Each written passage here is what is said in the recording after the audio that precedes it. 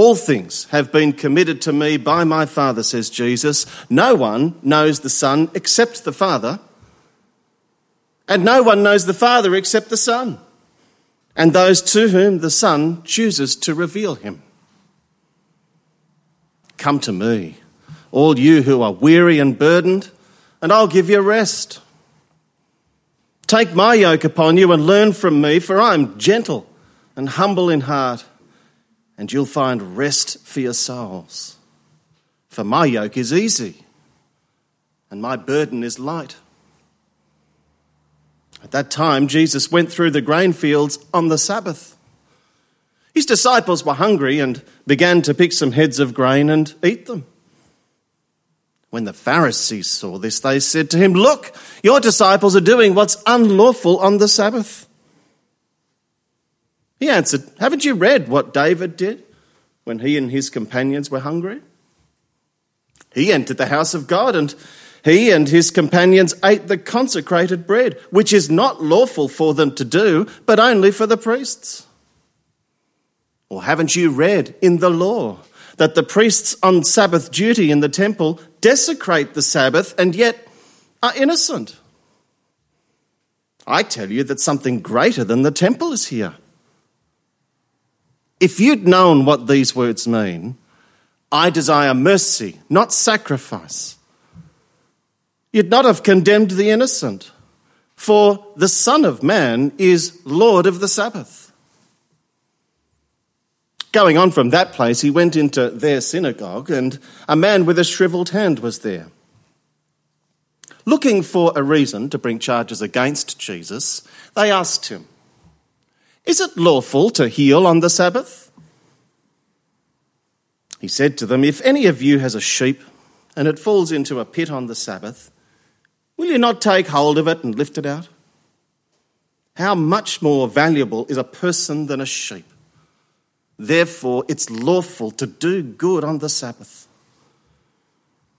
And he said to the man, "Stretch out your hand." So he stretched it out, and it was completely restored, just as sound as the other. But the Pharisees went out and plotted how they might kill Jesus. Well, our passage tonight, it's all about authority. In the context of a slightly obscure controversy about Jewish law, the question is, who's in charge? And we're presented with two very different authority claims here. On the one hand, we have the Pharisees. They are the religious hierarchy who stand over God's people, and they impose harsh regulations that go well beyond anything that God has commanded. "Come to me," they say, "and I'll give you religion." By contrast, the Son of Man, he comes alongside his people, humble and gentle. The Lord of the Sabbath says, "Come to me and I'll give you rest." Two very different versions of authority. Come to me and I'll give you religion. Come to me and I'll give you rest.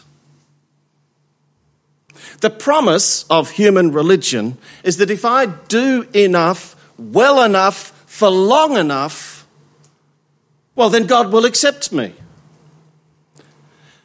The hope of human religion is that because of my obedience, God will uphold his end of the bargain because he's that kind of guy and he'll look favourably upon me. Seen this way, human religion is hopelessly optimistic because the underlying presumption is that I can please God. But what's hidden in the terms and conditions that we never read is that human religion is a burden we were never able to carry. Since the required standard is perfection, I find myself crushed under the weight of failed expectations, which is why it comes as such welcome relief. That is, for those who'll come to him, that Jesus offers peace with God, the forgiveness of sins, adoption into God's family, a place in God's kingdom, rich welcome. Come to me and I'll give you rest for your souls. Our passage tonight, it's a bit complicated. It's detailed. But when you boil it down, this episode is all about authority and specifically, just who does Jesus think he is? What we're going to see is that one greater than David has arrived. One greater than the temple has arrived. The Lord of the Sabbath has arrived. The question before us is, will we come to him? And so receive from Jesus the promise of rest to which the command of the Sabbath has been pointing all along. If you've got your news sheet there's a sermon outline. You can see my first point. We have the incident and the accusation. Look carefully at verses 1 and 2 of chapter 12.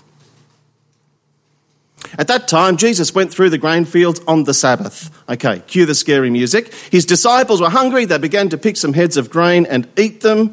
Enter the Pharisees, verse 2. When the Pharisees saw this, they said to him, "Look, your disciples are doing what's unlawful on the Sabbath." Oh dear. Jesus is under surveillance, isn't he? And we might have expected that, because opposition to him has been growing slowly now for a few chapters. But it says something about the tone of our passage, I think, that Jesus is being watched. On this occasion, it's the disciples who land Jesus in hot water by picking some heads of grain on the Sabbath. Look, your disciples are doing what's unlawful on the Sabbath. But the question you should be asking yourself is, what law exactly have they broken? If you go way back to the book of Exodus, you'll find in chapter 24, the nation of Israel is forbidden from harvesting crops on the Sabbath. Over time, though, as a well-intentioned but misguided protective measure, to make sure that nobody even came close to breaking a command, the Pharisees placed additional constraints over the lives of God's people. And as an indication of just how uptight these human regulations had become, they now equate picking a few heads of grain in your hand with the harvesting of an entire crop. And I think we can all agree that even in a parallel universe, that would be absurd. However, here we are. Now, for background, the Sabbath, it's one of the 10 Commandments. The Sabbath is a gift from God that's intended for our good. The enforced rest of one day in 7 was both physically beneficial and spiritually important. On the Sabbath, your body is revitalized, but more than that, because you stop work, actually, the Sabbath is an act of faith because you're trusting in God's future provision even though you've stopped work. But by the time you reach first century Palestine, when the events in this passage take place, the number of Sabbath rules has ballooned to almost 40 separate laws, each of which had their own unique applications. You couldn't light a fire on the Sabbath, and you couldn't put one out even if your house was in danger of burning down. You couldn't cook on this. Well, actually, that's not quite true. You could cook on the Sabbath, but you couldn't use a fire that you'd lit because you can't light a fire on the Sabbath. You can't use hot water that you've heated on the Sabbath because you can't have hot water that you've heated. You've got to do it the night before. Good luck with that. The good news is you can shower, but you can only wash half your body. Take your pick, left or right, top or bottom. Tough choice, isn't it? I had a shower just before I came. A whole shower. Now, we laugh, but you can see what's happened, can't you? In the hands of religious fanatics, what was intended as a day of rest for our good has been twisted into a burden. It's a minefield, to the point where you get the feeling going to work would be more restful than having the Sabbath. This is the inevitable result of human religion. It's burdensome, heavy, crushing, soul-destroying, as God's word is distorted beyond recognition. And somehow, God is meant to be honoured by all this. Look, your disciples are doing what's unlawful on the Sabbath. But are they? Really? I've been trying to think of an equivalent of this all week. This is the best I can do. It reminds me of playing the card game Uno. You ever played that?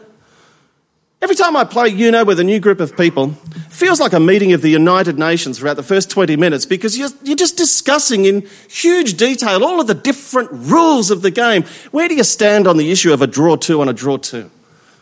Pick up, put down? Oh, golly. And there's always that one heretic who thinks it's okay to win by playing with a power card. I don't know who raises these people. You spend more time arguing about the rules than you do playing the game, and so you miss the point.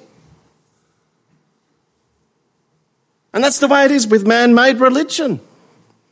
As a means of honouring God, religion has a long and undignified history of demanding slavish obedience to ever-increasing laws and regulations that miss the point.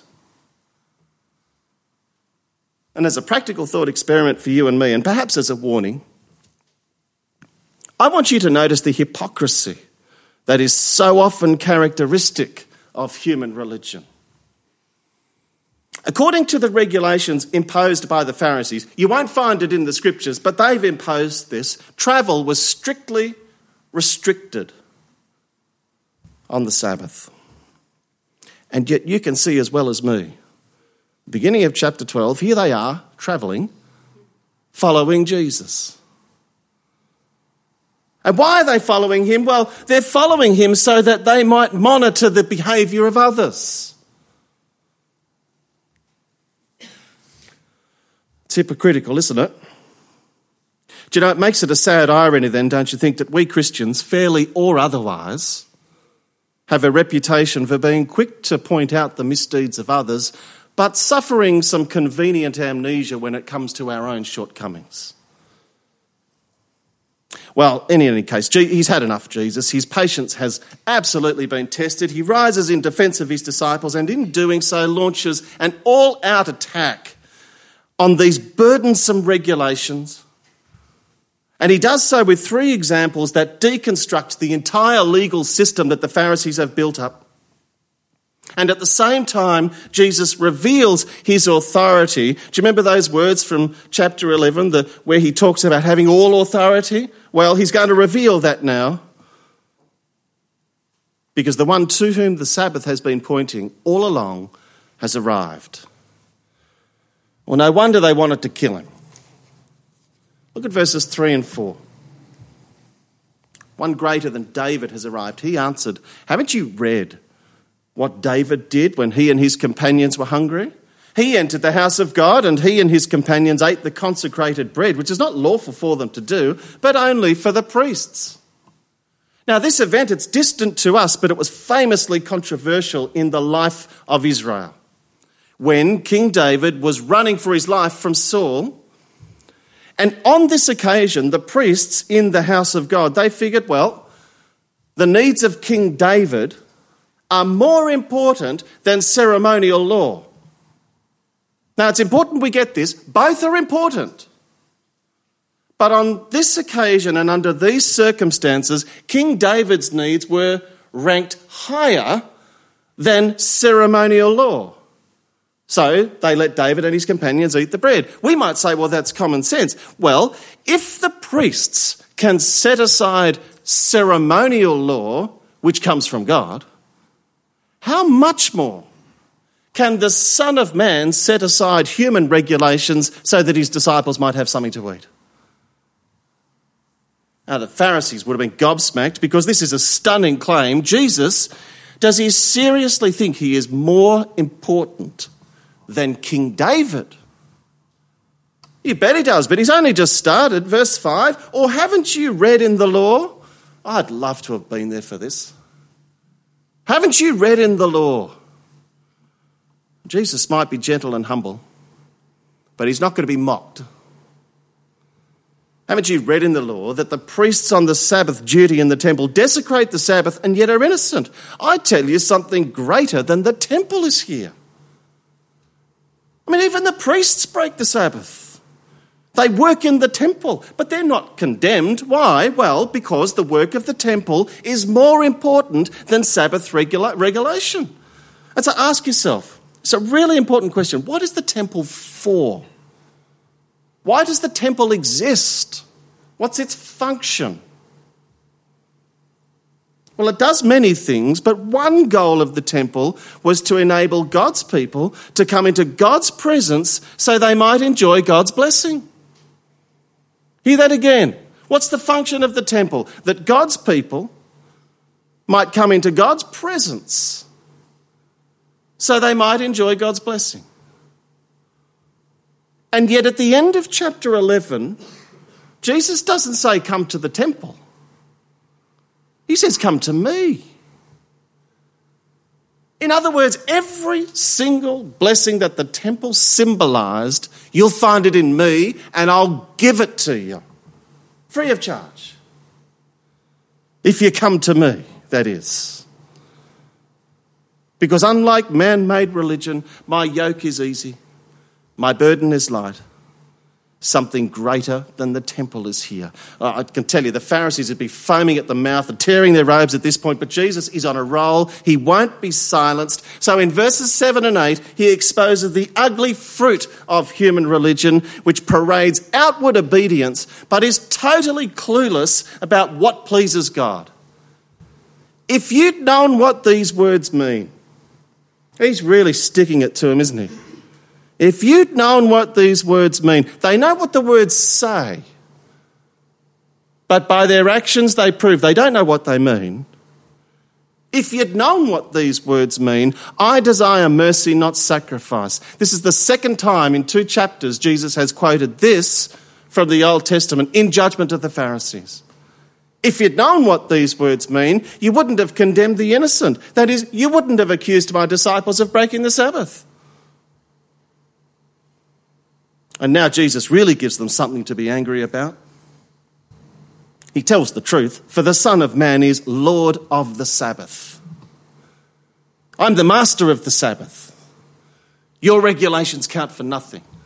I will interpret the Sabbath. I rule the Sabbath. I'll tell you what's lawful on the Sabbath. Everything to which the Sabbath pointed has arrived. Peace with God, the forgiveness of sins, entry into God's kingdom, the forever Sabbath day with no morning, no night time, into eternity. Come to me and I'll give it to you. Free of charge. So the king's revealed his authority. And now, just as the crowds have done beforehand, now the elite will reject the king. They've taken aim at Jesus through his disciples. Now they'll take aim at him directly. And in doing that, they prove they've not listened to one thing that Jesus has said. Not one. These experts in the law are completely unteachable. And while it's not the point of the passage, I'd simply make this point here. There's a practical warning for us to avoid the arrogance of thinking that Jesus has nothing left to teach us. Remember a few weeks ago I said to you that a disciple, what is a disciple? A disciple is a learner. A disciple is a learner, always. And it's a great trap of human religion to fall into the arrogance of thinking that you know everything. But did you notice these experts in the law who often have so much to say, they fall silent now in response to Jesus' teaching. They have no comeback because Jesus has argued comprehensively from the scriptures. They've nothing to say. And they've been exposed as the blind guides that they are, the failed, negligent shepherds of God's people. And they know it. People who love the law, but who by their deeds show that they hate the lawgiver. And as we approach these last few verses, it's easy to chuck rocks at the Pharisees. But I want us to see in these last few verses, from verse 9 onwards, this is just so sad. This is tragic. Going on from that place, he went into their synagogue. It's theirs now. And a man with a shriveled hand was there. Looking for a reason to bring charges against Jesus, they asked him, "Is it lawful to heal on the Sabbath?" According to the Pharisees, medical care was acceptable on the Sabbath, provided the person to whom you were giving medical care was about to die. Life-threatening, in other words. Now, I don't know how you judge that sometimes, but nevertheless, that was the regulation. But that's not the case here, is it? This isn't life-threatening. So, is it lawful? Is it lawful to heal on the Sabbath? It's a clever question. It's the kind of question you'd expect from a journalist at a press conference for a politician. It's a gotcha question. Notice how Jesus responds. So instructive for us. He's very calm and he builds some common ground. Good, verse 11. A rhetorical question. If any of you has a sheep and it falls into a pit on the Sabbath, will you not take hold of it and lift it out? Well, of course you would. You do it on the Sabbath, you do it on any day of the week. That's common sense. Okay, common sense, some common ground. Good, right. If we can agree that it's lawful to help a sheep on the Sabbath, surely it's lawful to help a person, isn't it? Relative value, sheep, person. Okay, some more common ground. That's the conclusion, verse 12. Therefore, it's lawful to do good on the Sabbath. Well, of course it is. And especially so when mercy is the result, because remember, if forced to choose, I desire mercy, not sacrifice. Sacrifice and obedience are important. But if you force God to choose, he'll choose mercy every time. In which case, verse 13, why should this guy suffer another day longer? He said to the man, stretch out your hand. So he stretched it out. It was completely restored, just as sound as the other. Imagine watching that in real time. Nobody disputes that Jesus has the power to do this. There's no argument about that. This man is completely restored. And under any other circumstance, you would expect those people watching on to celebrate. This is good news. But the Pharisees went out and plotted how they might kill Jesus. It's just so sad. Contrast their response with the person of the Lord Jesus. He has all authority in heaven and on earth. How does he use it? What does he do? What have we seen? He offers kindness. He is consistently merciful. He is patient. He comes alongside the tax collector and sinner at cost to his own reputation.